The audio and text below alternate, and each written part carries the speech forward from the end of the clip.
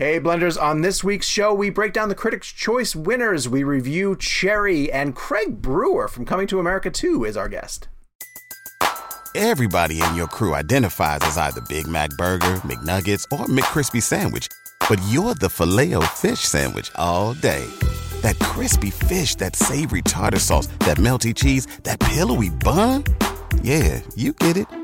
Every time. And if you love the Filet-O-Fish, right now you can catch two of the classics you love for just $6. Limited time only. Price and participation may vary. Cannot be combined with any other offer. Single item at regular price. Ba-da-ba-ba-ba.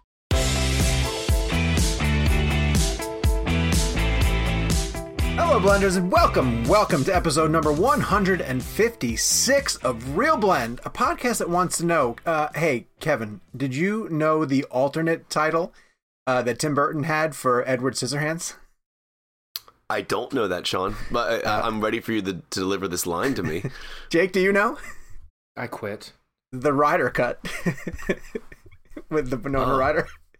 No, but wait, that doesn't make any sense. No, it makes sense. It's just not funny. Winona Ryder. But Ryder didn't direct. No, Winona Ryder's Edward in Edward Scissorhands. No, the show's starting off great. Damn it! Can we start over? My name is Sean O'Connell, the managing director, editor. I still don't get it. Here at Cinema Blend. It's the Ryder. She's Winona Ryder. It rhymes with Snyder, and she's in the Ryder movie. cut. And his hands cut things. And his Scissorhands. Edward Scissorhands. But she doesn't have scissors in the Ryder cut. I thought I was looking for like a Burton joke because it was the director. I was confused. Nope. The best jokes are the ones you have to explain. This is going really well. This is going really well. On this week's show, we're going to discuss the Critics' Choice winners. We are going to give our reviews of Joe and Anthony Russo's film Cherry, starring Tom Holland. And we have an interview with Coming to America, director Craig Brewer, and it is spoiler-filled. So we'll talk about that when we get a little bit to it. And by we, I mean Kevin McCarthy of Fox 5 in Washington, D.C. Hi, Kev. Hey, Sean, Jake, Gabe. Good to be with you. That was such an enthusiastic wave. And Jake Hamilton of Fox 32 in Chicago. Hi, Jake. Hi, buddy. Jake's got his murder cup today. So I hope you're watching us. It's a red rum mug, but if you're watching us on Zoom, it flips the image. And so, ironically, it turns my red rum mug into a murder mug. Jake, where did you get that mug? I got this from the hotel from Dumb and Dumber. Oh, is that really the hotel where Dumb and Dumber was shot? Yeah. I forgot about that. The Stanley. You guys got to look up Jake's package. And by that, I mean his video package on YouTube.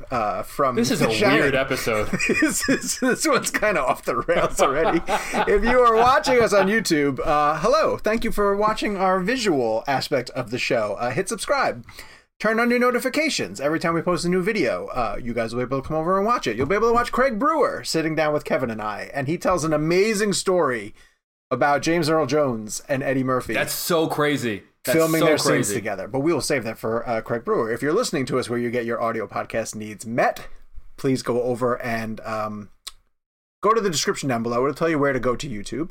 It'll also tell you how you can sign up for our Real Blend premium episodes, which we do every single week, and we drop them on Monday. Get your ad-free versions of the podcast, an extra segment, and then a newsletter that I do every other Friday. You can go to bit.ly. I've never gotten one.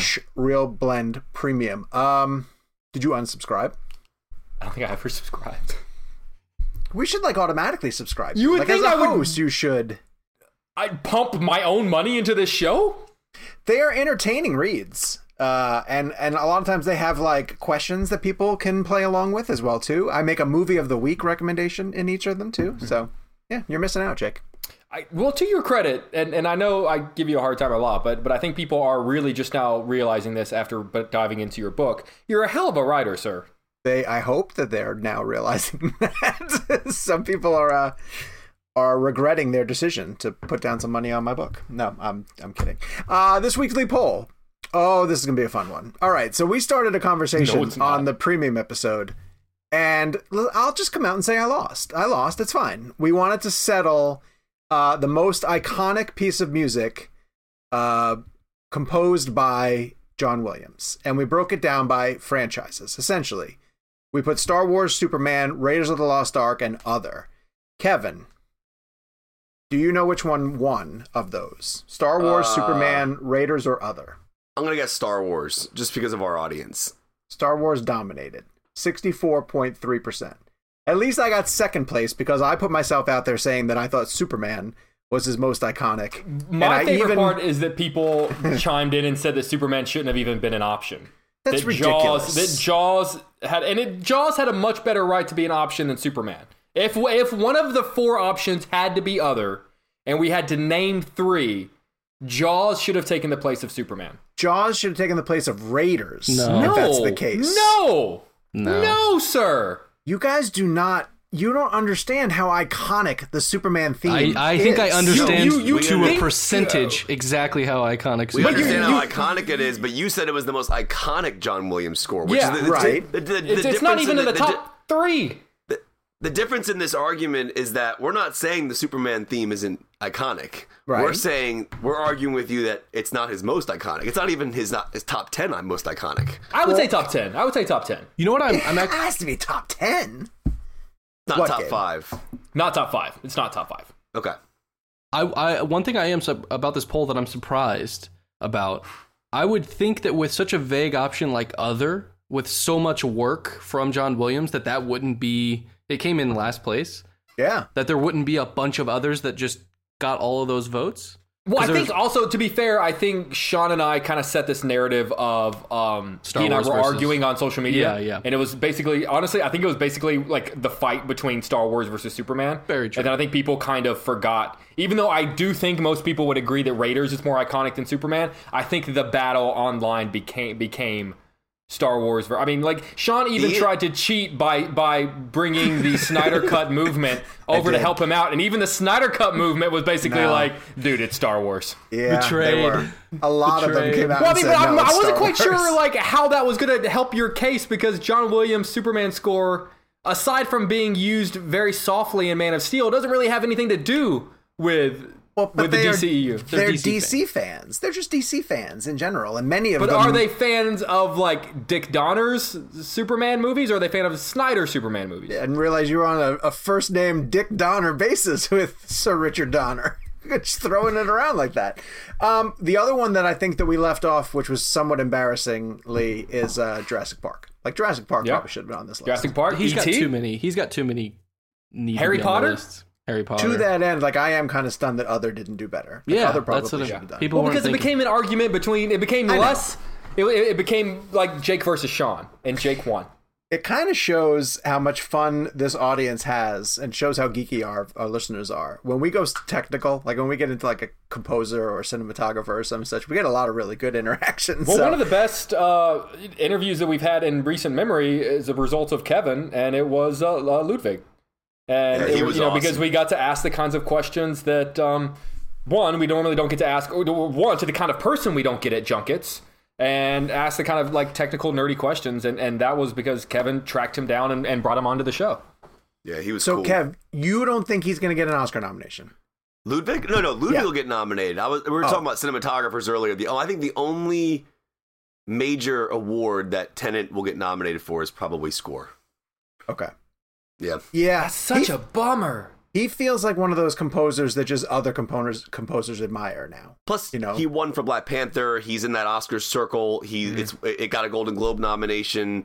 It's a phenomenal score. People are listening to it outside of the film a lot, so I think it's made traction there. But people don't like Tenet. We know that, like just from a general overall But the perspective. cinematography, Oh, it's like the red and the blue. Listen, there's no question. I mean, listen, we all know it's an amazing film, but I mean, Christopher Nolan deserves a Best Director nomination, but he's not going to get one. He deserves a this Best year. Picture nomination. Not going to get one. So, All right. Well, a lot of people this weekend caught up with Coming to America, the sequel that was several years in the making. And you guys actually both have fantastic interviews with Eddie Murphy and Arsenio Hall that people need to check out on the YouTube page. And we got a chance to speak with Craig Brewer. And right off the bat, we kind of realized, oh, I guess this is going to be spoiler talk, because he started telling us some really great in-depth stories about the making of this film. And we had mentioned a couple of things that we had heard from Eddie about Tracy Morgan and his casting. And that just unleashed a sort of cavalcade of Coming to America spoilers. And so we held this for the week after. We told you guys to watch it in last week's episode. And so hopefully you checked out Coming to America, and you can now dive right into our interview with Craig Brewer. If for whatever reason you haven't watched it yet and you want to skip ahead, there'll be timestamps that will let you guys know where to pick up with the show on the other side. This is a little bit melancholic to ask it this way, but as I was watching the movie, there were moments that felt to me like you were building up toward a crowd break. The way that Wesley gets introduced, leading up to with all of his accomplishments, and then him showing up on screen, or Morgan Freeman introducing Salt and Pepper. I just knew that like on opening night, like the crowd would be going crazy for all that. Were you thinking about, how this is going to play in front of a crowd? Constantly. Yeah. I mean, it was when we were making the movie, like the joy that I had watching Dolomite Is My Name with a packed house was like something that I hadn't experienced in a long time, where people are shouting and screaming and cheering. And this is the movie that I knew that we were going to have that as well, because you're seeing people that you haven't seen in a long time. I mean, I even remember doing like this push in on Arsenio Hall the first time you see him. And I go, guys, we haven't seen Semi in more than 30 years. He gets the crane. Let's bring out the crane. This is going to be a moment where like people will be like, oh, there's Arsenio, it's funny. The more I started working on the movie during COVID, it changed. My feelings about it went through a real journey where I mourned the fact that we probably weren't going to be in a theater. And if we were going to be in a theater, it might be later, like years later, and maybe a diminished type of experience. Then to being, a person who with my kids and my, family, I would see these new premieres happening on Netflix or on Amazon or on Apple. And I'd get my family together and we'd watch, Let Him Go with Kevin Costner. We'd watch different movies that were premiering. And then I thought like, man, after Borat, I was like, that was fun. Fun. I think I needed Borat at that moment. And then I started thinking differently about Coming to America in this climate. And I started thinking like, well, maybe Craig, the heartbreak is now turning into something a little bit more hopeful. And maybe this could be where like you get grandma, you get your kids, everybody like makes their own like, Zamundan cupcakes or whatever they're going to make. And then they get together and have a good time with the family again, with Coming to America, with the Coming to America family. Yeah, Borat's a great comparison because I honestly thought about that movie a lot watching your film and thinking about how they both seem to be coming at the right time. So yeah. Same with Barb and Star. We were talking about that the other day, how much we loved Barb and Star, which was really, really funny and kind of a comedy we needed. Craig, I think what you've done from a technical standpoint, going into that barbershop again, is just incredible. And you think back to the original film in '88 and what Rick Baker did with the effects, obviously, and it's truly amazing. I'm assuming technically those scenes probably weren't too much different to shoot because it's still practical makeup. I'm assuming you have Eddie Murphy, you have multiple characters being played by the same actors in scenes, but you have this really cool oneer that kind of goes from the side as we're looking at everybody in the barbershop. And I wanted to ask specifically about the technical aspects of shooting a scene like that. What the one Eddie Murphy is looking at when the other Eddie Murphy is in the scene, like can you talk about just kind of constructing that and kind of was it different technically? I'll tell you, the great thing about y'all's, about what you do with your website and with everything is that, you really can give credit where it's due. And luckily I had an effects supervisor by the name of John Farhat, who's worked with Eddie before on Dr. Dolittle.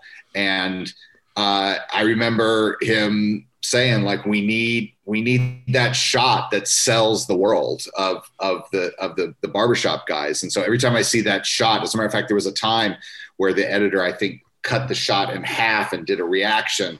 And I was like, hold on now. That John did a lot of work to make sure that this is all going to go in one oneer. So I really want to give it up to him for that. But I will say that, you've got your actors in makeup for 8 hours. And so, you're then having to just really get to work.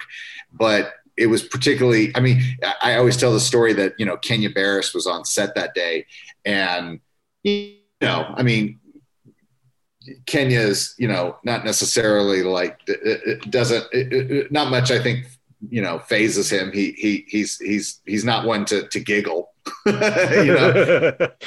But when Eddie and Arsenio and, you know, when Clarence and Morris and Sweets walked into an exact replica of the barbershop, we turned to each other. We just were like, like we just totally turned into like teenagers, you know, just like giggling about this. And so it was a big day for everybody on the crew to see that shop. But technically speaking, though, how do you achieve a shot? Like I always remember Nutty Professor, obviously, with the table. And I remember I was lucky enough to interview Eddie Murphy on a carpet for the Mark Twain Awards years ago. And he walked me through technically how they did it. It was a tennis ball to his left. He would shoot every scene. Yeah. No, John would place these tennis balls up, and then you would use what's called a motion control camera. So the camera is doing the exact same move over and over again. It's really difficult because that means that Eddie is in makeup as one character on the first day, and then you've got to duplicate that shot on the second day where Eddie's in a completely different character makeup, and he's got an earwig where he's hearing his dialogue that Clarence did the day before. So Eddie's essentially acting against himself with his own dialogue, but the timing of it is always like very difficult to do. And, you know, the same can be said with, you know, some of the de-aging shots that we were doing in the flashback sequences and a few other times in the movies. It's challenging, but when it works, it's very rewarding. Seamless. Absolutely. Yeah. Eddie told us during the press day we got him for a TV slot, and he had mentioned something to us that I had to ask you to follow up on. He said through multiple drafts early on, Tracy Morgan was going to play the son. And that they had to sort of, they couldn't marry the fact that Tracy was going to be Leslie's son.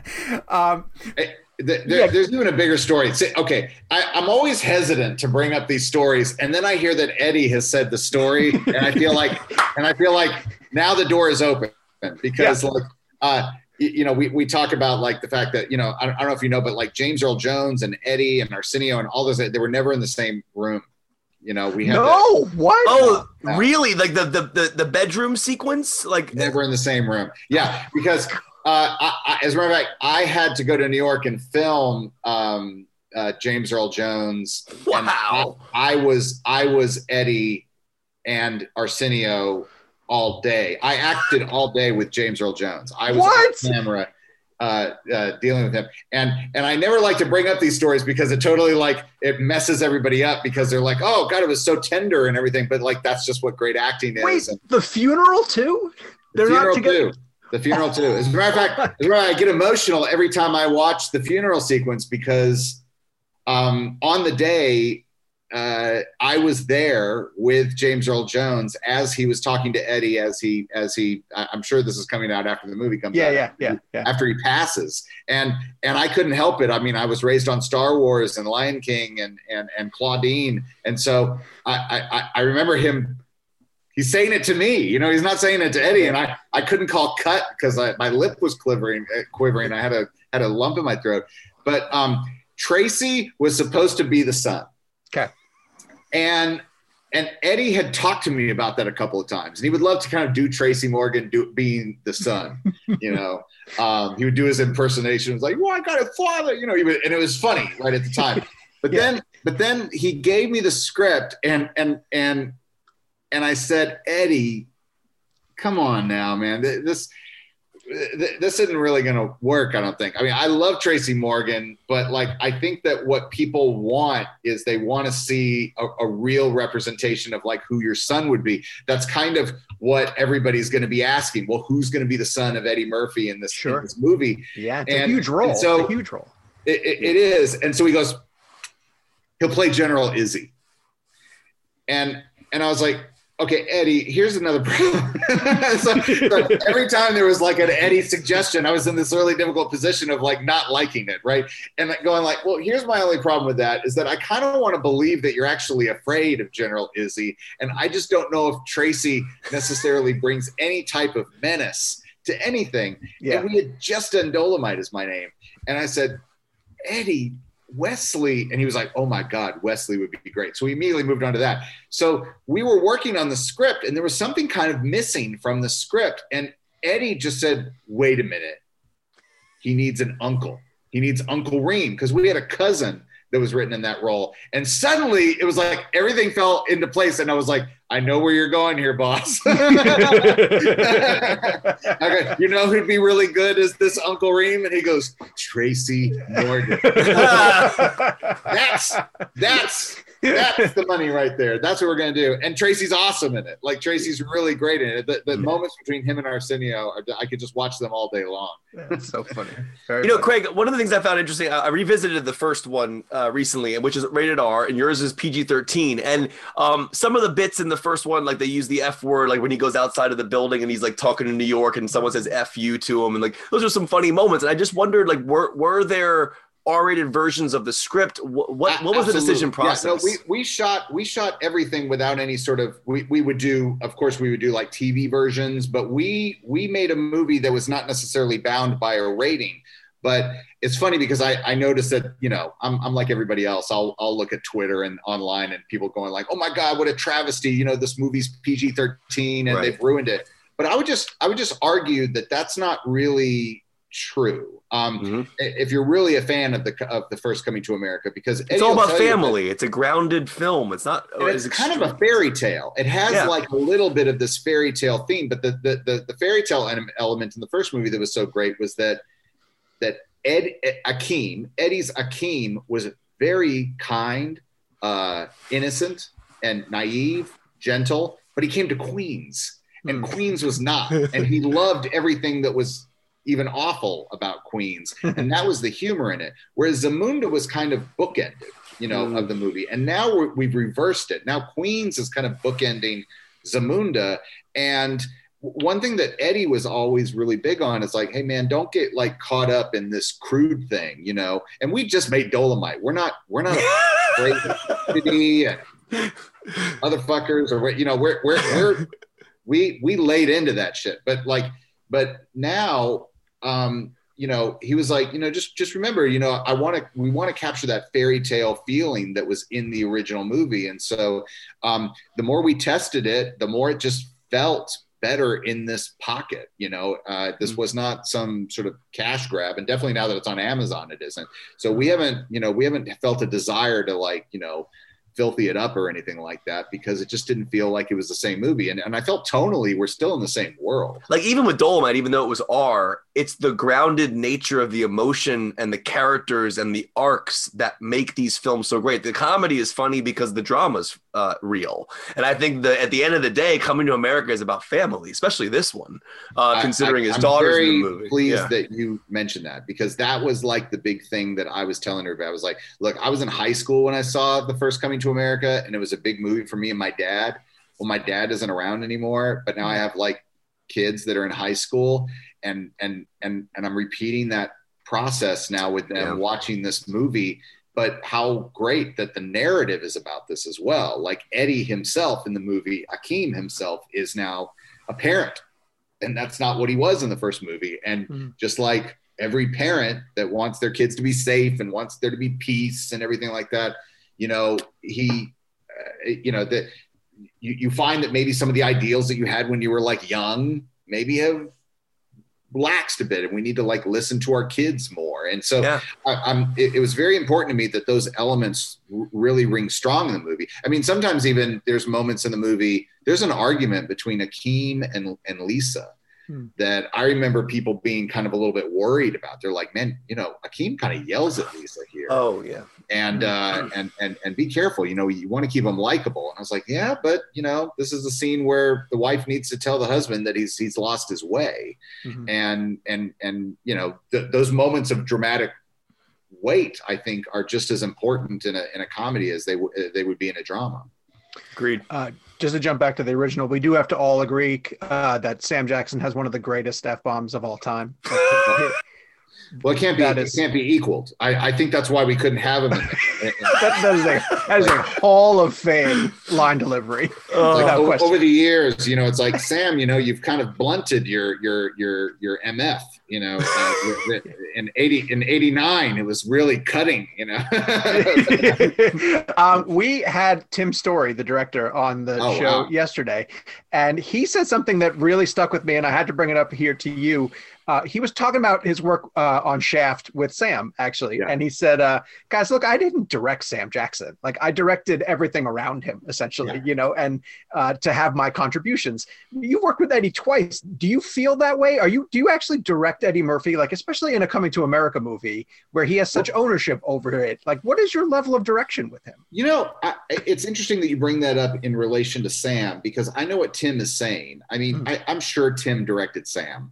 What it is that you're when you get Sam Jackson to be in your movie, you want that Sam Jackson feel, and so Sam will give you like 2 takes, and damn it better be in focus, because he's going to give you really brilliant takes. Yeah, but I do have to say that I direct Eddie. Eddie and I we meet in his trailer. We talk about the day. We talk about elements in the scene that we want to do or maybe change, and then we go there onto the set, and I give him my thoughts, and I stay. I remember the time that it was tested in Dolomite Is My Name. There was this moment that his character Rudy Ray Moore and everybody, they go to see this movie that's like that they just didn't like. It was just very boring, and they come out and they're out underneath the glowing marquee.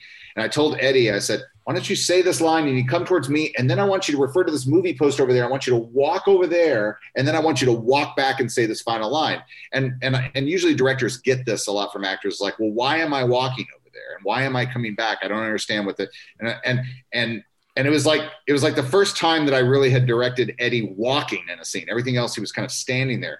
And this was like that moment, that crucial moment, like, okay, new director with like an actor. And I was like, Eddie, I promise I will let you do whatever you want, but you've got to give me 1 take and let me show it to you. Mm-hmm. And so when he walked over there and he walked back, I slowly started dipping the camera down. So when he came up into the frame, all the marquee lights now were behind him, and him saying, I could be everywhere all at once. And I remember him coming over and watching it, and he was just looking at the screen, and then he just went, and then he walked away, and we went on with the scene, and there was never any question after that, which was nice. It was like we got each other's trust. That's Craig, I'll end on this, because this is actually, I was lucky enough to do the press junket for this film and talk to Arsenio Hall and Eddie Murphy, and it was kind of an honor just to have both of those guys on screen together talking to them. And something I brought up to Eddie Murphy that I've always wanted to talk about is why comedy is never taken as seriously when it comes to the Oscars. And it really pisses me off, because I think that he should have won for Coming to America. He should have won for Nutty Professor. He definitely should have won for Dolomite. And I think Dolomite was another performance where, again, grounded emotional character that is made funnier because we care about his arc. And that theater scene you're talking about in Dolomite, when they're watching the film and they're looking around like, I don't see myself represented on screen. There was so much to be said in Dolomite.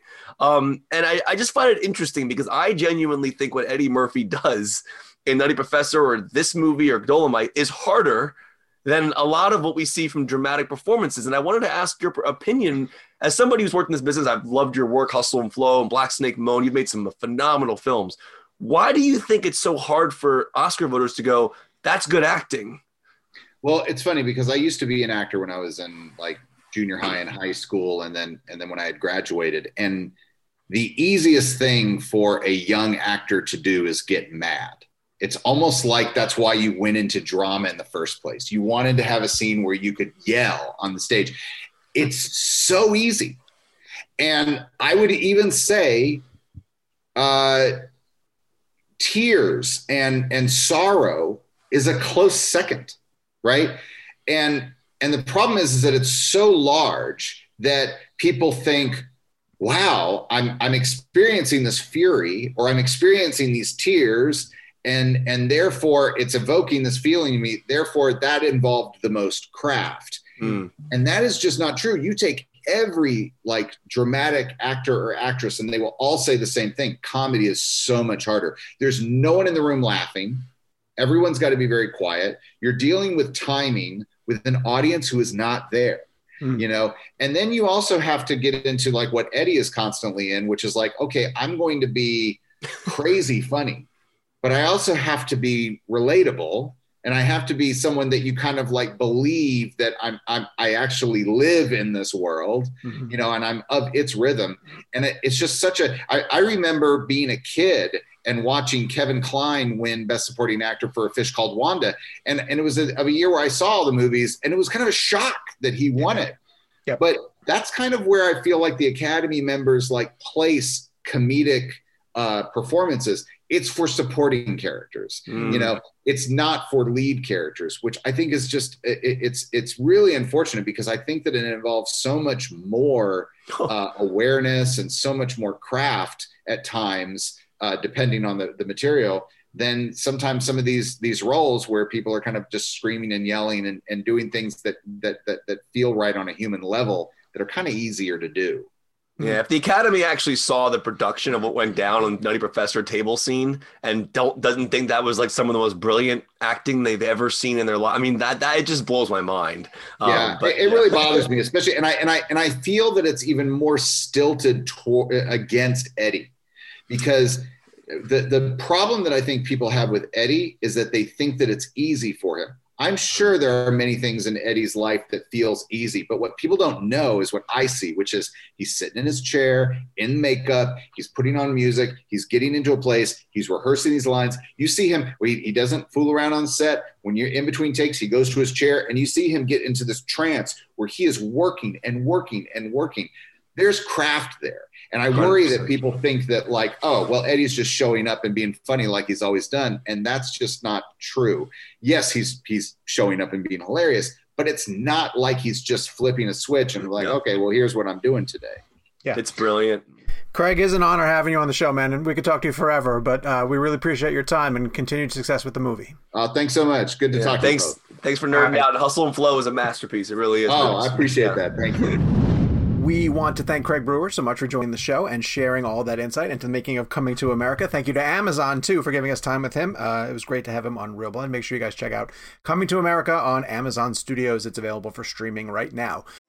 This episode of Real Blend is brought to you by Marvel Strike Force. Marvel Strike Force is a mobile squad RPG that allows you to battle with your favorite team of superheroes and supervillains in a fight to save the universe against threats like Doctor Doom and Apocalypse. Power up your favorite characters and build a team to complete missions, unlock gear and other resources, and even challenge other players in PvP modes such as Alliance War and Arena. New ways to battle with your roster are released regularly, and the meta is constantly evolving. And now you can sign on for Marvel Strike Force's new Deadpool Anniversary event in order to receive a generous gift containing character shards, an Anniversary Diamond Orb, gear, and other great items. Better yet, each week during the Deadpool Anniversary, players can complete events and receive even more special rewards and skins. If you want to get in on all the fun of Marvel Strike Force, be sure to use our promo code MAXPOOL, that's MAXPOOL, and thank you to Marvel Strike Force for supporting the show.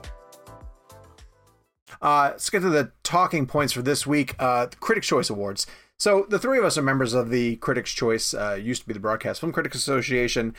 This was another one of the virtual ceremonies that were held. I am not, with all due respect to everybody at Critics' Choice, I think they worked really hard to put on an engaging show. I can't get into this award season. I'm having a really hard time just figuring out like what's going on with this award season. How much of it is because all of the actors aren't in the same room together versus because I think the Emmys did it really well, or maybe it was just the novelty of it. But with the Emmys, and no other show has seemed to do this, but like the whole Emmy bit of like every nominee had someone waiting outside their door with a trophy. Mm-hmm. And I thought that was great. I don't know why no one else is doing that other than the fact that maybe they don't want to make trophies for everybody. But how much of it is the Zoom aspect of this award season versus the fact that none of us just really like the movies?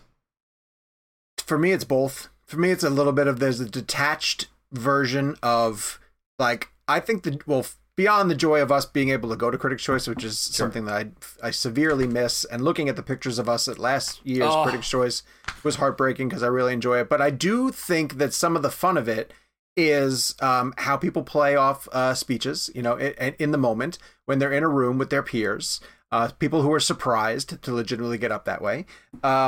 The energy of the room, and you can't replicate the energy of the room. It's just been really hard at the Globes in particular, and now seeing Critics' Choice play out that way. But yeah, it goes without saying that it's weird that I don't love, most of the nominees. I don't have a dog in the fight necessarily. I can't get super excited about a particular category, and that sort of came home to. Although I was thrilled that Maria Bakalova got. I'm now like super into Best Supporting Actress. Like now I'm like all about wanting her to win. Yeah. Kev, we gave our awards to Minari and Chloe. Does it seem like they are the front runners now? Nomadland. Oh, not Minari. Nomadland. Sorry. Nomadland. Oh, yeah. I think Nomadland is... I mean, it's one of those things at this point. I just like Nomadland's Best Director. Chloe's going to be Best Director. I'm sorry. Best Director for... Yeah. Best Director and Best Picture are gonna go that route, I think. And then they'll split the difference with Actress. That's going to go to Carey Mulligan and or... I don't know. Do you think Frances, or is she sort of playing herself out? I think I haven't seen Frances McDormand winning anything yet. I mean, actually, right. I think the big tell is going to be the SAG Awards, right? Mm-hmm. But Carey didn't get nominated for the SAG. Oh, she didn't? Really? Mm-mm. That might. Well, then, yeah. Then I have no idea. This award season doesn't make any sense then because didn't Emerald Fennell not get a director nomination at the DGA? She didn't get DGA. I think her best shot is screenplay. I think that's where she needs to be. And also keep in mind, Nomadland, which granted a majority of the movie is just Frances, but Nomadland isn't one of the top SAG nominees. So like that could end up going to Trial of Chicago 7. Do you think because they're not screen actors? I think so. I really do think. I mean, because when you think the whole point of SAG is like more of like an ensemble piece, right? And maybe just because they don't really think of the actors who were the real life nomads outside of Frances and David as maybe they literally weren't SAG members. They have to be SAG members. Emerald Fennell did get DGA. Did she? She did. Yeah. Oh, I thought Jake said she didn't. Chloe Zhao, Emerald Fennell. I'm looking at it right now. Hold on. Where the heck did it go? It's Fincher, Sorkin. What did she miss out on? She missed out on something big. And Lee Isaac Chung. No, she got it. Oh, then we're good. You might still be in it. I don't know. It's an unusual ceremony. It's an unusual ceremony to try to pull off. I thought as a group we ran into a problem with the NBA All-Star Game was on that night, and then the Oprah interview with Meghan and Harry, which just dominated ratings. Yeah. Like that was the huge topic of conversation. So how do you break through with an award show? But even the Globes only did 6 million, so it's not like we missed a giant opportunity to be a giant show. Like all the shows are down right now. Yeah. What was it like doing the interviews backstage? I had never done that before. I don't know if you guys have. I've never done the winners press room. So basically, it's just a giant Zoom like what you're in right now. And everyone's square is silent. And they kind of announce. I kind of had my TV on across the room to see who the winners were, and they would announce, Maria Bakalova just won Best Supporting Actress. She's joining us now, and her video would pop up. And there's a little I don't have it here, but in my Zoom box there, I would have a little raise hand button. It would let them know, hey, I have a question. And you would just sit there and hope that you would get called on. And if you got called on, they would unmute you. And then all of a sudden she would see you in that moment and you would get a question. And, and then, some people would pop up and I would go, I wouldn't really air this person. So I didn't raise my hand. And then there are a lot of people who say, I raised my hand for, it didn't get, but I got very lucky in a night where I told my bosses, I don't know if I'm going to get anybody going into this virtual winners press room. And said, look, let's not promote that I'm doing this because it could be a bust. Mm. And I remember this is a weird sentence. As I'm putting on makeup on Sunday afternoon, I thought like, God, this is going to be such a waste. Like if I am getting camera ready on a Sunday afternoon for nothing, like I'm going to be annoyed by the end of the night. And by the end of the night, I ended up getting Maria Bakalova and Sacha Baron Cohen and Leslie Odom Jr. So by the end of the night, I was like, hey, and honestly, and all awards season, I've been trying to get Sacha Baron Cohen. So I was happy to have gotten a question. You only get one question. Yeah. And that's the thing too, is you don't know who's going to win. And then, like with Maria, I was the third of 3 people and the 2 questions I had written down for her that I scribbled down real quick once she won got asked by the first 2 people. So then they call my name, and you just have to come up with a question in that moment, otherwise you waste your moment. So it was kind of exciting. It was fun. That is a little nerve-wracking. It's a little red carpety for it. Sure, yeah. Yeah. One of the responsibilities I have for Critics' Choice is helping out on the social media team that evening. And so they put me in a pen in the back, and I get to be, it's really honestly one of the best places to be. Oh, you got some great pictures. But you miss the show. You don't see the show at all. They don't have it on television backstage at all.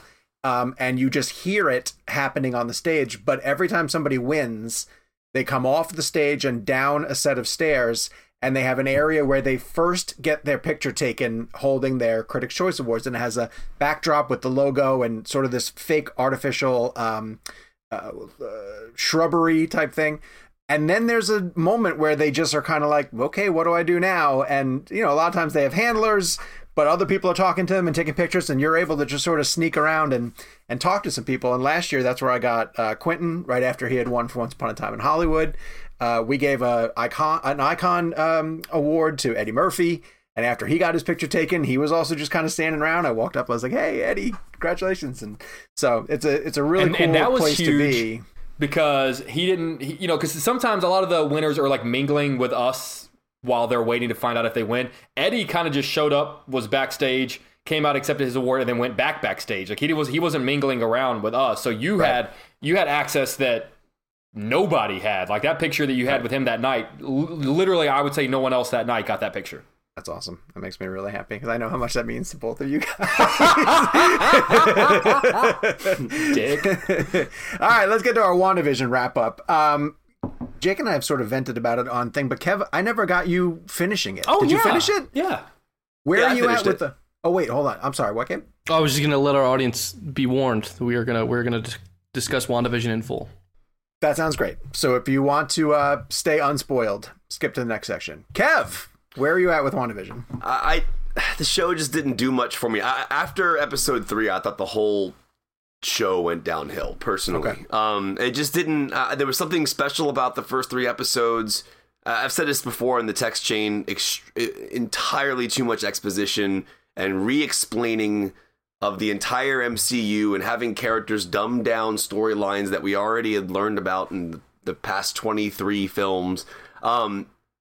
Performance-wise, everyone's fantastic. I mean, obviously, Bettany's amazing. Olsen's amazing. It's one of those things where I was watching it, and I finished the show, and I'm just like, cool. That was interesting. I mean, it didn't... it's not Mandalorian level. Mandalorian is just worlds beyond WandaVision. No pun intended on that. It just genuinely is brilliant. Just from a storytelling standpoint, the cliffhangers are incredible. The payoffs are amazing. And at the same time, like, WandaVision is an interesting concept, right? Like, the idea of a superhero. I mean, that's kind of what makes superhero movies so interesting, and is when you humanize them to a level where they can deal with an emotion that common people deal with, grief, elements like that. It humanizes people and humanizes characters, and to spend, was it 9 episodes? How many episodes was it? Yeah, 9 episodes on essentially the grief of WandaVision and I guess the Scarlet Witch transition specifically. I don't know. At the end of the day, I don't know what it accomplished other than she's sad about the passing of Vision, and now she's moved into this headspace, and now we're going to see her jump into this part of the MCU film-wise. So it was a lot of time spent on... Also, one of the things that really upset me about the show, and I don't know if this is just... this is such a trivial thing to bring up, but the show would end every week, and there was still 10 minutes left in the timeline, and then there was like 10 minutes of credits, and it has nothing to do with the product or the quality of the show overall. But like, I felt like those run times were deceiving every single week. It was like, oh, your show is 37 minutes. Actually, it's actually 26 or whatever it was. And then it would run. And again, that's just a trivial thing. But mentally speaking, you would prepare for a 37-minute show, and it would just end at like 26 or whatever. And I don't think that really means anything about like the quality of the programming. It just was a little deceiving, I thought. But how could you guys say that about WandaVision? because I know Jake agrees with you, and for people who weren't watching the YouTube channel, he was thumbs upping and pumping his fist when The Mandalorian is simply, he picks up Baby Yoda and he's got to deliver him to a Jedi, and at the end of it, he does. No, see, it's so much more complicated than that. The entire this also, The Mandalorian also doesn't spend in half of its episodes re-explaining Star Wars. You know what I mean? It doesn't re-explain the. I will say, while it doesn't re-explain Star Wars, its sort of monster a week story structure kind of makes each episode that doesn't tackle the larger story pretty meaningless. Not meaningless, characters build, but like. That was, I think all of us had that critique with The Mandalorian, though, was that the storytelling was that monster a week all too often versus getting us back to the really exciting main storyline. Mm-hmm. Like the recurring element of like him having to do a task to move forward in the mission. He was doing side quests in a video game, the TV series. Yeah. I think at the end of the day, WandaVision to me was more interesting in the bubble. Out of the bubble, I did not find interesting. And I think the problem at the end of the day is that the writing on the outside was just so bad that it to me, it deflated how much I loved the inside of of what Wanda, Agatha, whatever you want to say. The scale of action was insane, though. Like the actual, like the Catherine Hahn. That's, to me, when I walk away from that show, like that's the performance that I'm like, damn. Like I was like, oh my god. Like she really kind of dug into that character. I loved how evil she was. That switch between her like in that zombie mode versus the her regular. It was pretty. That was pretty well done. I'm not saying I hated the series. I just feel so lukewarm about it. Jakey? I take issue with, for people who did love it, saying that the only reason that people didn't like it is because their theories and expectations didn't come true. Right. Which, because I honestly, like, would it have been cool if, like, Doctor Strange had showed up? Like, sure, yeah, that would have been fine. But what I wanted and how I was kept my own friends and family watching the show when they were trying to bail was, this is a study of loss and grief within the MCU, and I just didn't feel like it fulfilled that. That being said, I do think it's unfair to throw that criticism out about people being disappointed about fan theories not working out when your own actors are out there in the press basically trolling fans by kind of hinting that things are going to happen. And then when they don't happen, saying like, hey, why are you disappointed? We never promised you that. Like, that's a little unfair. That's not the fault of the show. No, Jake is saying that's what he's saying is that but it's the fault of the actors. Yeah. It is the fault of the actors. But you can't blame it, but it's not the fans' fault. They shouldn't have said that. Like, should they have not have said that? I totally agree. Like, okay, but you can't. But the idea that it's the fans' fault that they were disappointed because their own theories didn't come true. Well, it's your actors who are out there fanning the flames of these theories. Remember, Henry Cavill also stared me in the face and told me there was no Snyder Cut, and he had no idea what the Snyder Cut was. There's a difference between that and, a cameo's coming that's bigger than Luke Skywalker in Star Wars, or like, I get to work with an actor I've always wanted to work with, but it turns out to be me talking about myself. I don't think that's really slides into my issue. That one was pretty funny. I mean, Paul Bettany, knowing Paul Bettany, not that I know him personally, but knowing how dry he is. Just from a comedy perspective, that's pretty damn funny. I mean, at the end of the day, like, I thought about this the other day, actually. How many times do you think we've been lied to in interviews? So many. And it's gotten to a point where, like, but the Henry Cavill thing was the one that really, like, put me onto, like, we don't really realize that what people are telling us in these interviews could be complete bullshit. It's genuinely like Henry Cavill literally looked me in the face and told me he knew nothing about a Snyder Cut.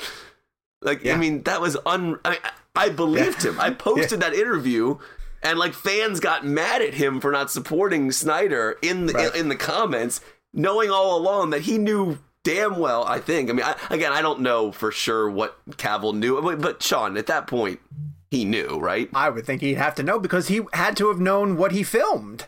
Right. And how it was drastically different than what showed up in theatrical. Also, Cavill ended up being the one that helped him announce the release of it. Yes. So at the end, but anyway, so... wait, let me drop a little mind-blowing thing on you guys. A friend of mine, very close friend of mine, who lives out in San Diego, came to the Critics' Choice Awards with me one year, several years ago. And he is currently reading my book. And he texted me and he said, hey, this reminds me of that time that we met Henry Cavill at the Critics' Choice Awards. And it was so long ago. It was right after Man of Steel. So it was like 2013, 2014 probably thing. And I was like, oh my God, yeah, that's right. I vaguely remember that. He goes, he was there with his date, that Haywire chick. Yes. Gina Carano. Yeah. He was dating Gina Carano and was her date at the Critics' Choice Awards. I remember that vividly. I also remember... Oh, I have a story about that night that I won't tell here, but it deals with Joss Whedon. But I won't dive into that now. But think I know. Yeah, I remember that night vividly. But I just completely blanked on the fact that like Henry Cavill was there with Gina Carano and was so like not the center of attention because she was nominated for like best action, movie or some such, that she was the focus that night, and Henry Cavill was just hanging out as her date. I think the time he was talking to my friend, he was like holding her purse and hanging off to the side. I was just about to tell you that. Like that, specifically remember Henry Cavill being extremely chivalrous that night. Like he was like, that dude is a gentleman. Like I remember, I specifically remember it. Like I remember the Gina Carano element. I remember like him like being like essentially being like pulling her chair out for her, like things like that. He is classy. I think I know what Joss Whedon story is because I was there that the conversation. Year too. Yeah. Like I what he told me blew my mind so much that I couldn't believe it. But I'll tell you guys off air. Please tell us off air.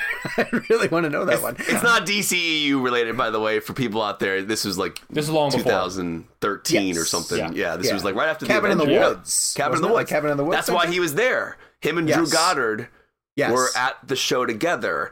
And I remember meeting Drew Goddard because I didn't really know who Goddard was at that point. But Lauren was all obsessed with Buffy, so she knew who Whedon was, and Sean, did you want to take a moment to defend WandaVision while we're in the spoiler bubble? I probably should get away from that, shouldn't I?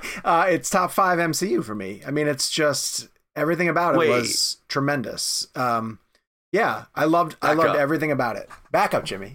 Hold on. All right, let me clarify. WandaVision, I feel like everything I said sounded relatively negative. I think at the end of the day, top 5 MCU, I gotta let me explain why. I'd say it's bottom half MCU. I'll explain to you why. It's like, dude, all right, wait. In that top 5, you're talking like Infinity War, Endgame, I consider Winter those Soldier. two one. You can't. Oh, come on. No. They're one. Are we doing an opposite Kill Bill right now? They're 1A and 1B. No, they're not. Essentially the same story. But even if you're going to make me take 2 spots, then fine. They are 1 and 2. Fine. Okay.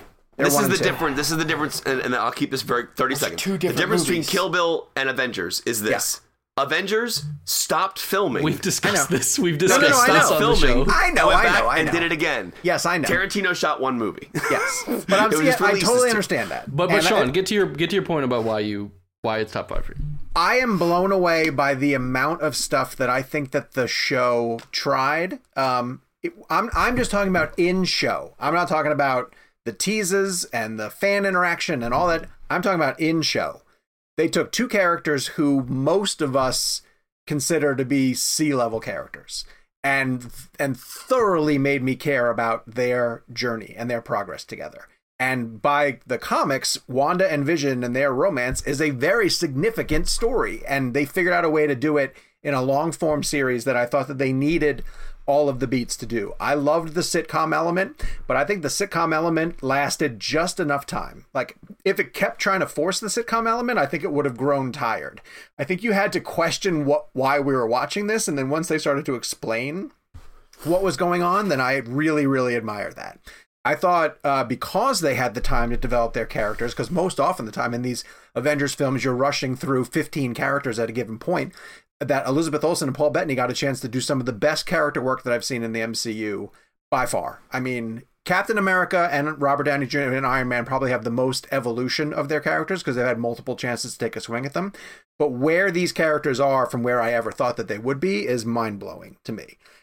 It introduced S.W.O.R.D., which is a significant contribution. It rearranged Vision and brought him back into the world in ways that are going to be really, really fascinating. It introduced witchcraft and introduced a new villain in Agatha and hinted at things such as Mephisto and I thought the multiverse, but maybe not. Do I think that they botched the Quicksilver thing? Yeah, probably, but the Quicksilver thing was bad. It's bad. I think, I think I said this when that happened. I think that was, yes, we could read into, is this establishing that that's coming over? Or is this Kevin Feige planting a foot down and saying, those no longer exist here? This guy is cast in a role as Quicksilver, and it turns out not to be Quicksilver. Don't expect that. Like, to me, that's like okay, well, I don't expect to see this multiverse thing that we're talking about necessarily. Maybe. I mean, maybe, but I don't know. That's a douchey way to say that. It's kind of vague, if that's what he's trying to get at. I think they meant it to be fun. I think they meant it to be fun. And I couldn't overlook Kevin's right about the exposition. Like, as much as I wanted to defend it, like, in the back half of it, all the stuff outside of the Hex was really bad. But for them taking their first stab at a long-form television series, I thought that they swung for a lot of big fences and accomplished a lot. I will gladly rewatch it multiple times, and I really dug it. I can't get over the top 5 MCU thing. Hold on. So in that list, this is potentially ahead of what, like Civil War, Winter Soldier kind of thing? I want to know your top 5 MCU.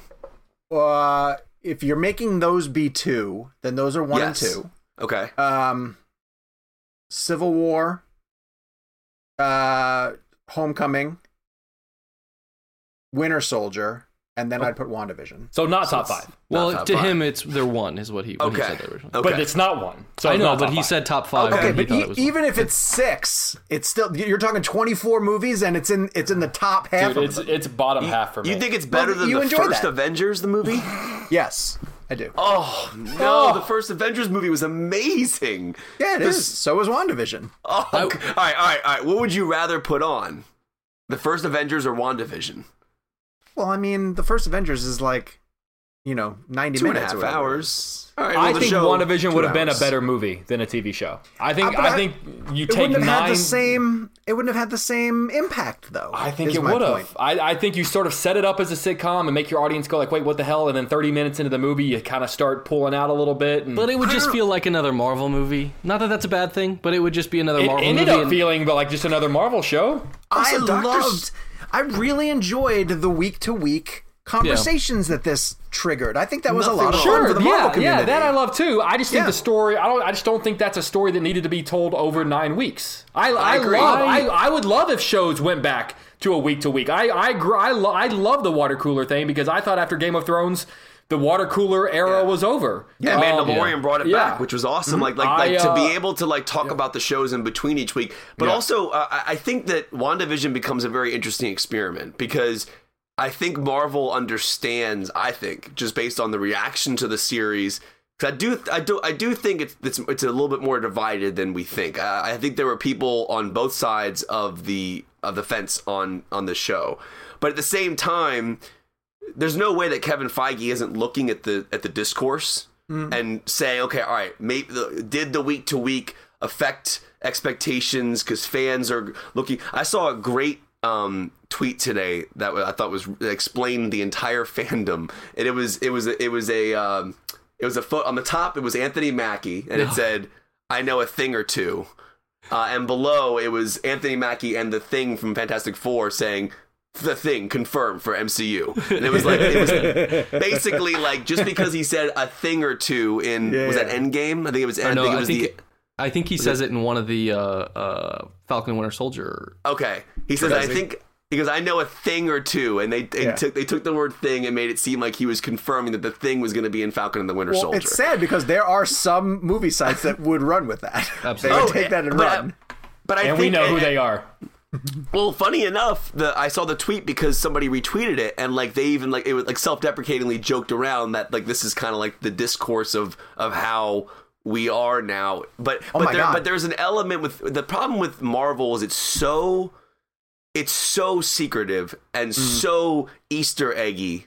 If that makes sense. Is that we're almost? I actually think it's detrimental now to the storytelling. So much so that we can't even watch stuff without thinking about what it means outside of the film. And I think we've gotten to a point and that's kind of like the hard thing about where we are as a culture right now, is that like we're almost not really even enjoying what we're watching because we're always thinking about what does this mean again. And like I'll never, like with Infinity War, and I go back to this example all the time, like when the Infinity War ending happened, a lot of people said, oh, well, I know that Marvel has a deal coming up with this, and this person's going to be alive because they have a sequel coming out. Like, the fact that we know that in our minds is just insane. Like, and I get that's where we are as a society, but it does really kind of hurt the actual viewing experience sometimes. But is that where we are as a society, or is that just where the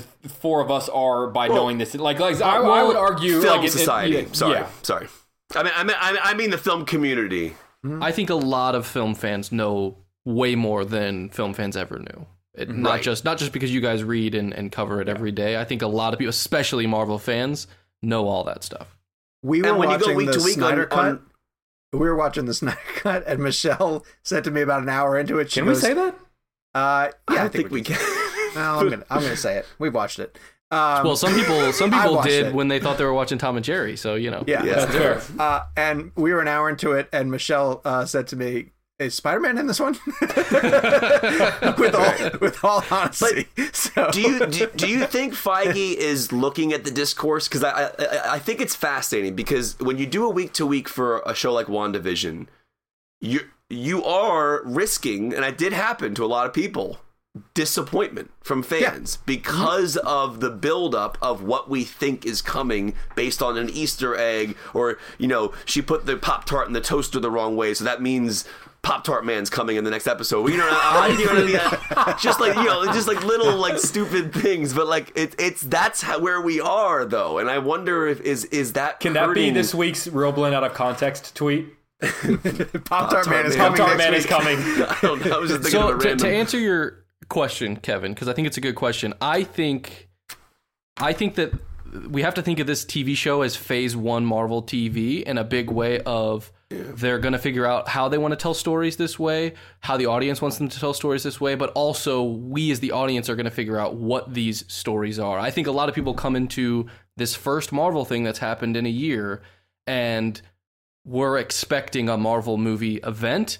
And perhaps moving forward, the way I described WandaVision was it just felt like connective tissue that I really liked, exposition aside. But if all of these TV shows are just going to feel like connective tissue, then I think our expectations will shift and we'll go, okay, I'm going to hang out with these characters, but I don't need to expect Black Panther, See, is the MCU going to drop a big bomb in the show? They're not. Because, you know what I mean? Like to Gabe's point, like you're not going to drop a bomb, like MCU bomb, in the middle of a TV series. Maybe not.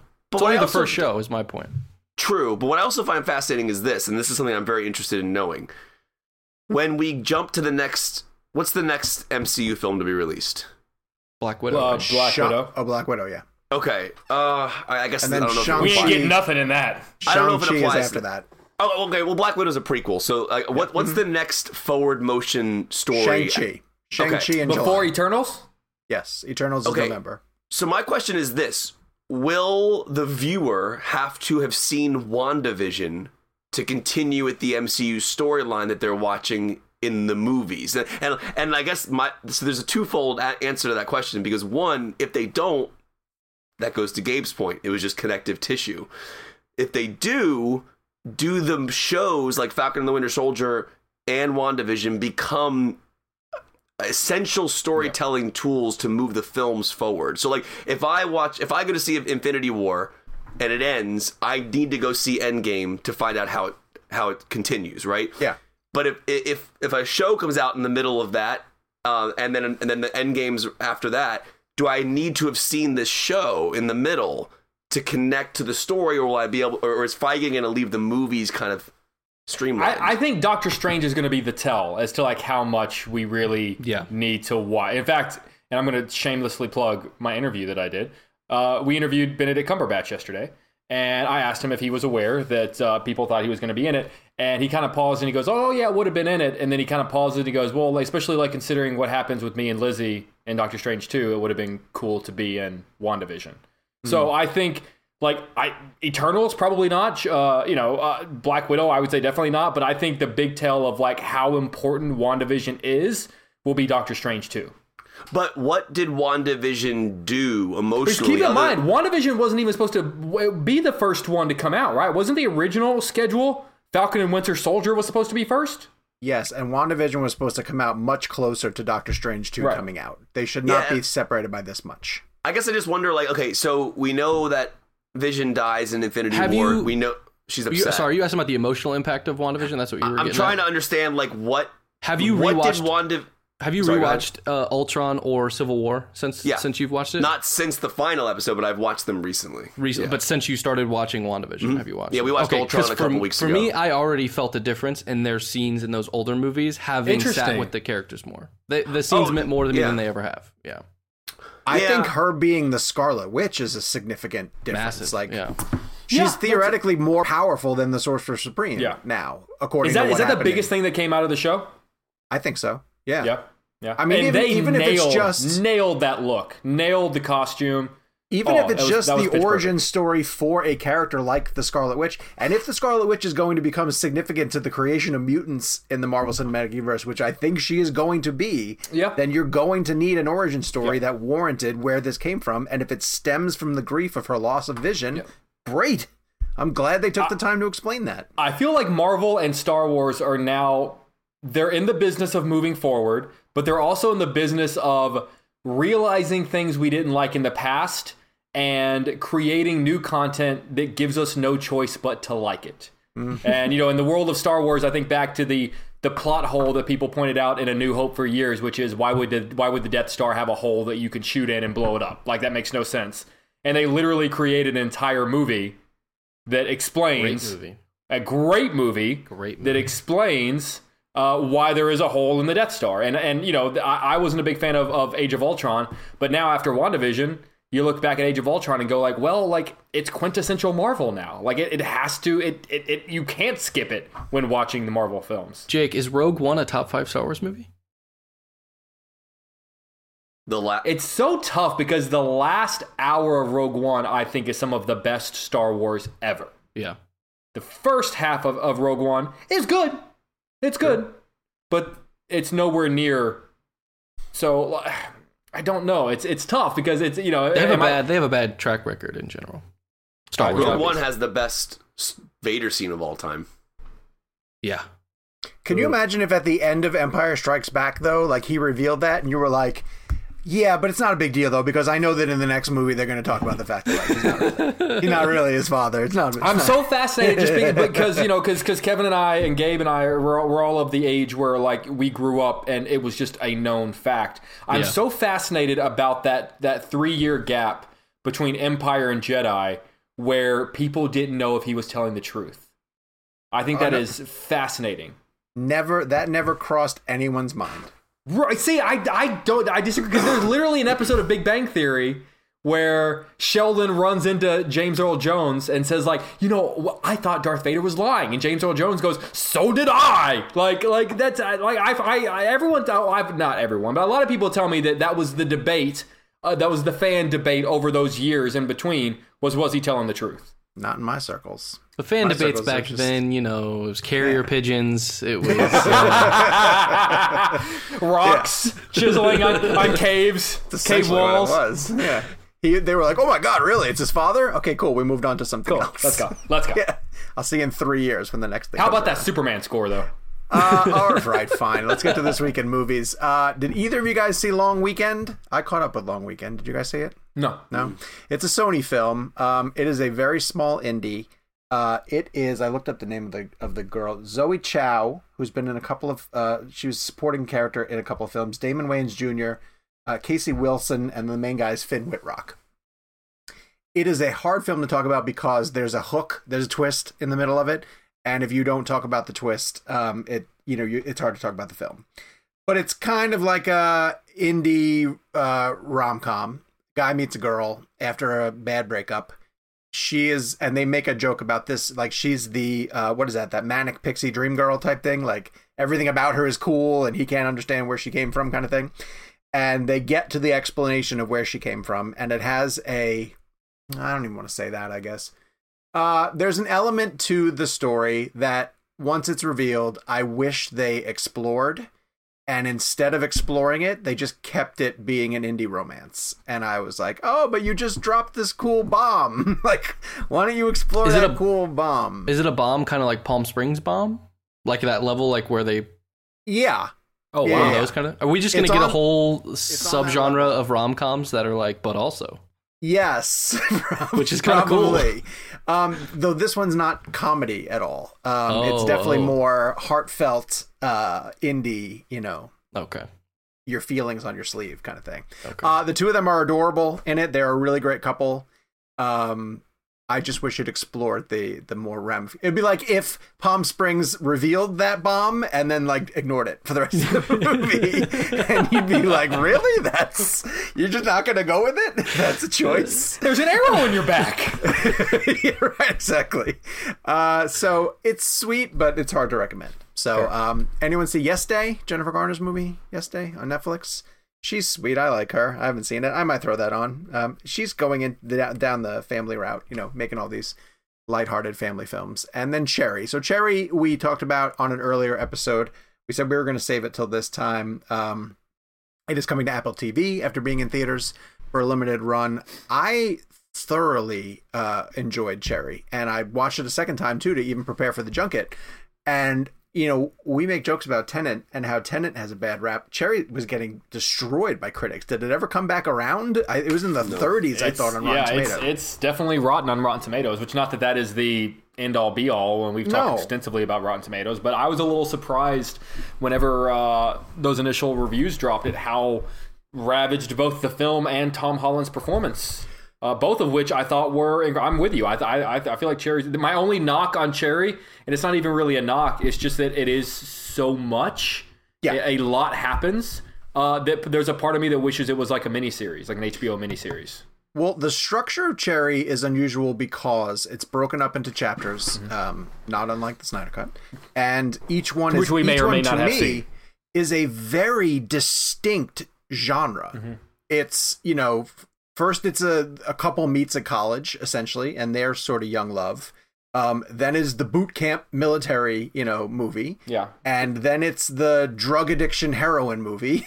And then it's the bank robber heist movie. And in each path along this journey, the Russos, to me, treat each one like a short film. Like, let's explore the trappings of each of these genres and do them to the way that we would want to do them. But I honestly think that it's Tom Holland and... Sierra Bravo.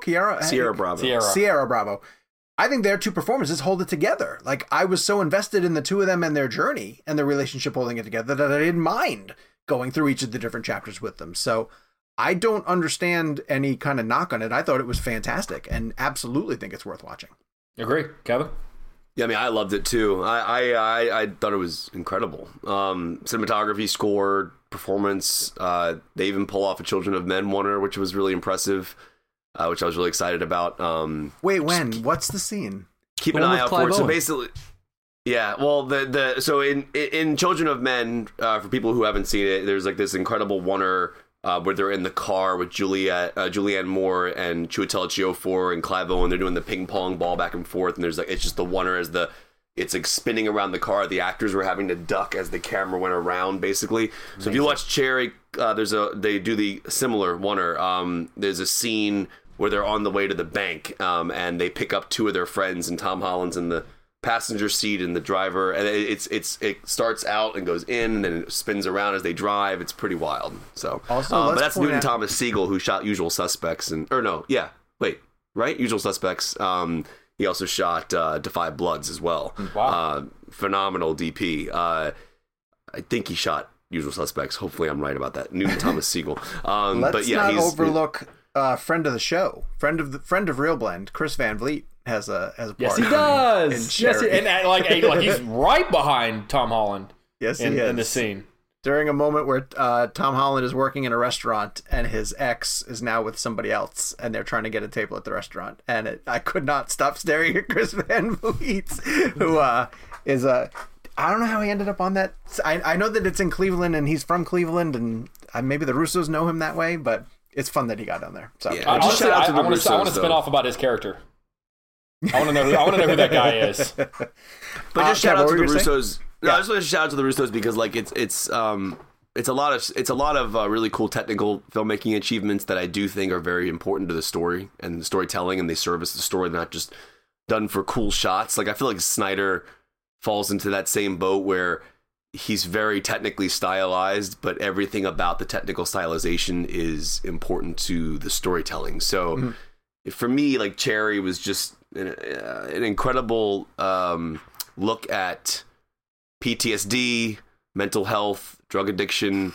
It really kind of like I thought Holland was incredible, so I loved it. I highly recommend it. It's in theaters now, and then it comes out on Apple TV Plus this Friday the 12th. Yeah, reminds me what a tremendous actor Tom Holland is. That kid's been on my radar. Forget about my obsession with Spider-Man, but like The Impossible. His performance in The Impossible is unbelievable. Which, if you've never seen, is on Netflix, and it's an incredible film. Yep, absolutely. Let's get to this week's blend game. We are playing. Okay, so this one is kind of open-ended and is open to interpretation, and we are playing hashtag Fantasy Movie Blend. So I'm going to go first and talk about the fact that I hate this genre. I'm not a fan of the fantasy genre. I get ripped on this show a lot for not liking Lord of the Rings. I'm just not a big fan of wizards and orcs and creatures like that. It just doesn't hold my interest. So I went through all of those and didn't pick any of them. But I think that I can get away with choosing Willy Wonka and the Chocolate Factory. Fantasy? I mean, feels like it's a fantastical world. Yeah. Sure. Yeah? I'm going to... Yeah. All right. I love like Willy Wonka 5 people in one bed. Yeah. What kind of fantasy is that? Is that a fantasy for you, Jake? This is a defining film from my childhood. Like, it's one of those movies that I watched a gazillion times growing up and didn't realize how great Gene Wilder was until, I got older and sort of processed his performance. Did you ever get to meet him? No, never did. That'd be an amazing get. But it's great how it breaks down the different characteristics of bratty kids. Mike TV and Veruca Salt, obviously, and the girl who chews the bubble gum and blows up like a blueberry. Like, it's a twisted, demented. Like, you can tell how that movie had such an impact on Tim Burton. Like, there would be no Tim Burton if Willy Wonka didn't exist. And so it's kind of funny that he went around and remade it. I actually don't hate the Johnny Depp version. That's so weird. I had this conversation with someone this morning. I also don't hate. I mean, really? Granted, I would never. Yeah, because someone quoted this morning. A director that works on my station, like, good morning, sunshine. The world says hello. Or something. I was like, did you just quote the Johnny Depp Willy Wonka movie to me? And I was like, honestly, yeah, I'm with you in that. I also don't. Granted, I would never put it on over the Gene Wilder version, but I also think that people overly hated it because of their affinity for the Gene Wilder version. There's a handful of movies too that when you actually stop to think about them, you think like, who let you guys make this movie? And the Oompa Loompas are bizarre. And the way that they dispose of the children, like Augustus falls into a thing of chocolate, a river of chocolate, and they ride that boat through the psychedelic tunnel. Like, there's a number of times you point at that movie and be like, this shouldn't have happened. And so I'm putting it fantasy for that reason, and that's my choice for fantasy movie blend. That's a great choice. That's a really good choice. Kev, where are you at with fantasy movie blend?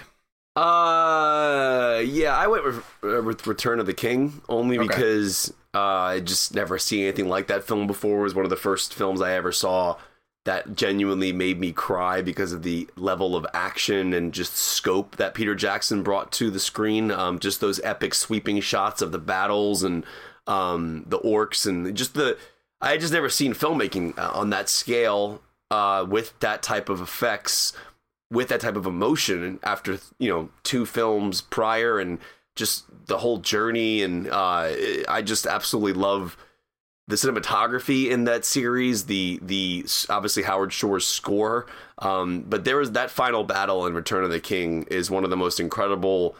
That's like a defining moment for my filmmaking fandom. Like it just changed everything. I'm not a Lord of the Rings book reader. I'm not like an obsessive with Tolkien. I'm just really more. It was more of what Peter Jackson brought to it, and I think with Peter Jackson's vision combined with that epic story, just never seen anything like it. And at the end of the day, while there was a fantasy element to Lord of the Rings, it was the human element that really kind of sustained, right? And I think the at the end of the day, Jackson never lost focus of the human story or the Hobbit story. Whatever you want to refer to. Is a Hobbit a human? I don't even. How would you? No, it's a Hobbit. Yeah, but I mean, like, I really, would. Because there's man, and then there's Hobbit. There's the world of men, like the world of men got one of the rings, and then the hobbits got one of the rings. Like there's men, mother boxes. Okay, all right. Well, either way, I actually never pontificated on whether or not there's elves, there's dwarves, there's hobbits, there's man. Yeah. Did you guys did either of you interview Jackson? Not for Lord of the Rings.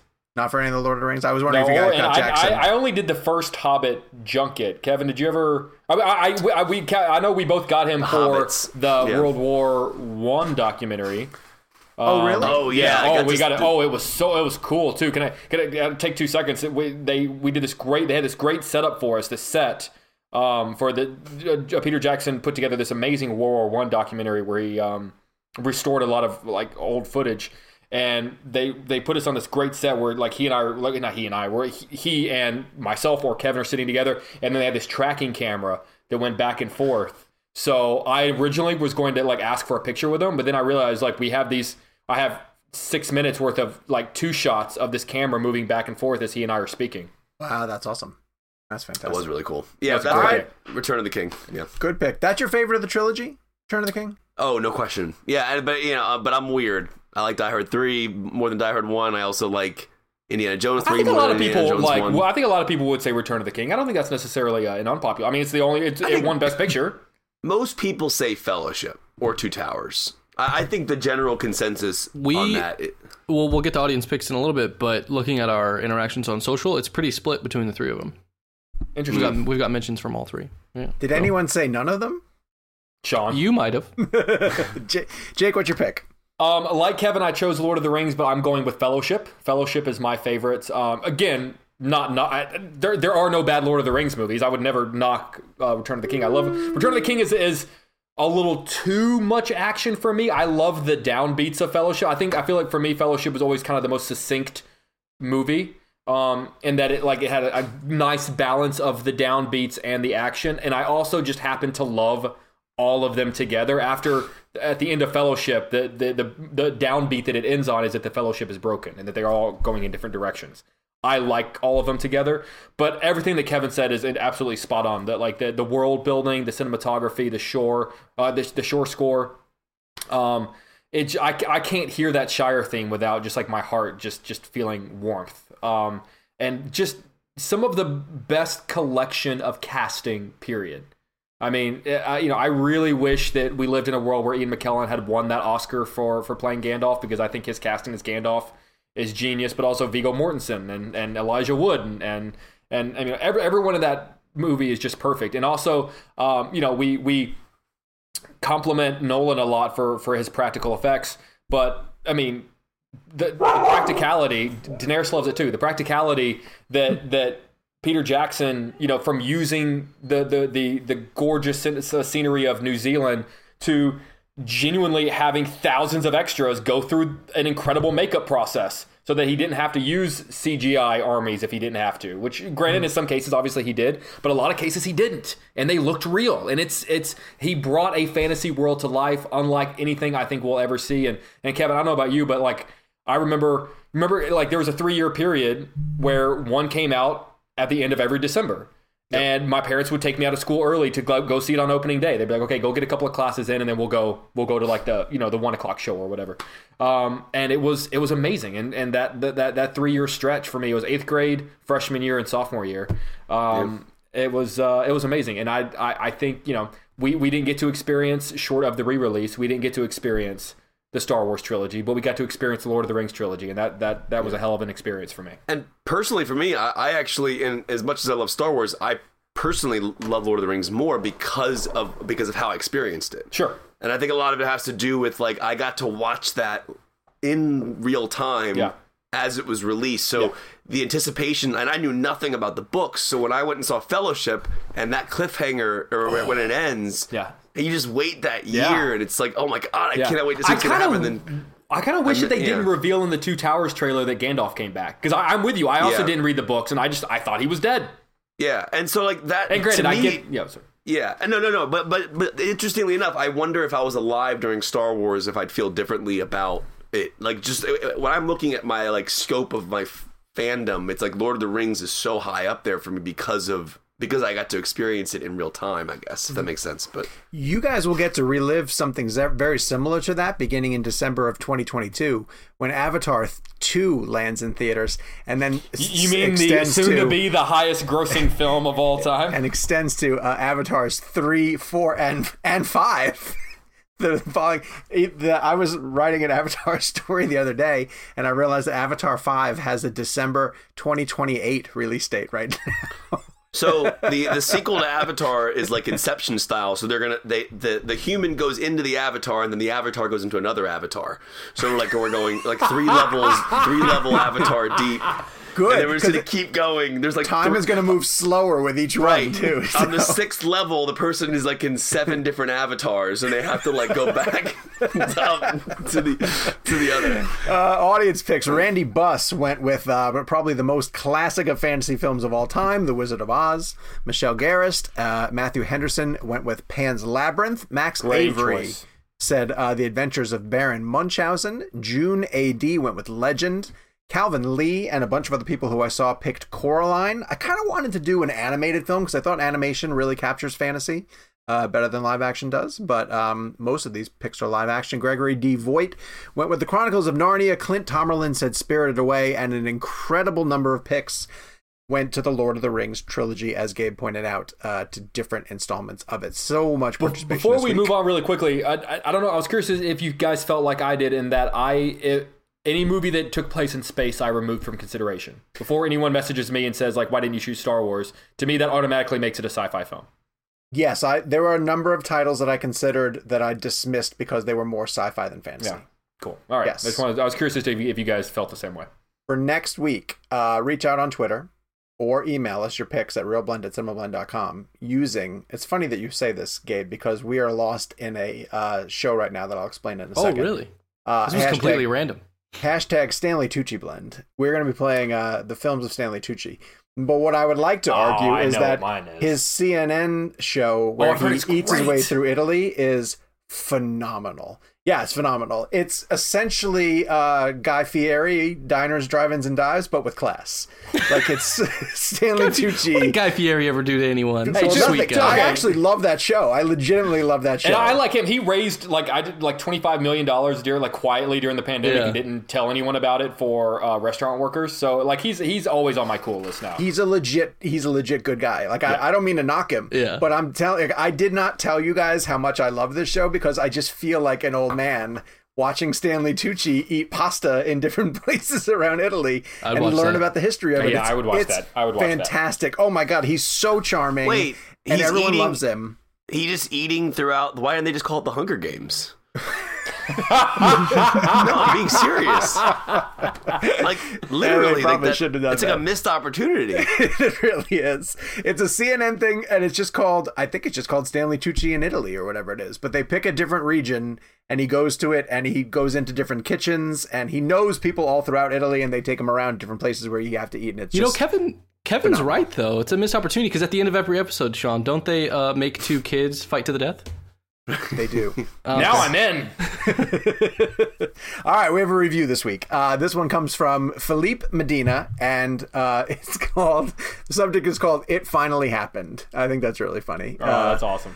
All right, let's see. Hey guys, I've known about this podcast for quite some time, as I've been a big fan of Jake's, going all the way back to his Houston Chronicle days. Growing up, wow, oh my God, that's how many years is that?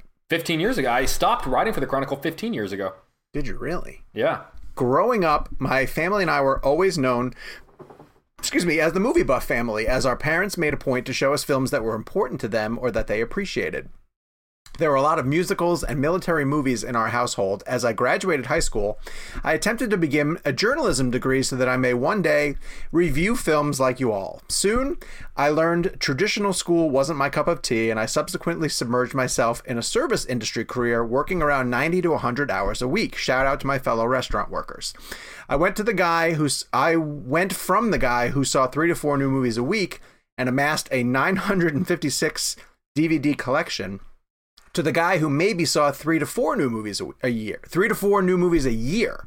When COVID-19 shut down dining back in March, I was completely lost and had no idea what to do with spare time, let alone how to enjoy it. So I started your podcast from the very beginning. God, I apologize for that, man, because we are rough in the beginning. Yes, I've listened to every single word you all have published and have finally caught up. With each new episode, I abided by your reviews and recommendations, watching the movies, whether new or old, so that I may catch up on the latest and greatest. It revived the young cinephile in me and brought me back a much-needed joy in my life. The only way I think the show could improve would be to bring back the guest hosts that you guys did back in the early days. You had one Latinx writer and one female writer, and that was the extent of your diversity. The show constantly brings up that much different movies will affect people in different ways, and as much as I love you 4 boys, I'm beginning to predict how each of you might feel about a certain film, since I know so much about you. And as a proud queer Latinx man, certain films like Spanglish or Weekend are films that I find incredible, but may not receive the recognition from you 4 straight white males, since you won't relate to them the way that I might. Perhaps this could be something addressed with the YouTube channel or even the premium shows. Regardless, I cannot thank you enough for producing this show. Sorry for being long-winded, but I wanted to let you know that Real Blend has helped me so much in this last year. At a time when we can be with family the way we want to, your bantering and arguing about movies made me feel right at home, since it's identical to the way my 3 brothers and I act when we debate movies. One minute we may be screaming at each other due to differing opinions, and the next minute we all crack up at a really bad pun. Additionally, you boys were literally with me every step of the way as I pounded the pavements for months and months in search of gainful employment. You'll never know how much your show has lifted me and helped me keep walking when I was at my lowest. Much love and continued success to you all, from Philippe Medina. That is unbelievable. Thank you so much. That is a greatest hits album of reviews that we've gotten. It really is. That's beautiful. Thank you, Philippe. That's fantastic. Very much. I don't think anyone else should send any reviews after that one. That's gonna be really tough to top. Our next premium episode is a surprise, awesome. Meaning that Gabe hasn't made up his mind yet. So you guys will figure out what it is on Monday. Again, if you want to access our premium episodes, they are at RealBlend, bit.ly/RealBlendPremium. And in the meantime, if you want to follow us on social media until we are back at this again, we are at Jake's Takes, at Kevin McCarthy TV, and at Sean_O'Connell. We'll talk to you next week when maybe we can talk about a very special movie that we possibly have seen. Until then, QB. Everybody in your crew identifies as either Big Mac Burger, McNuggets, or McCrispy Sandwich. But you're the Filet-O-Fish Sandwich all day. That crispy fish, that savory tartar sauce, that melty cheese, that pillowy bun. Yeah, you get it. Every time. And if you love the Filet-O-Fish, right now you can catch 2 of the classics you love for just $6. Limited time only. Price and participation may vary. Cannot be combined with any other offer. Single item at regular price. Ba-da-ba-ba-ba.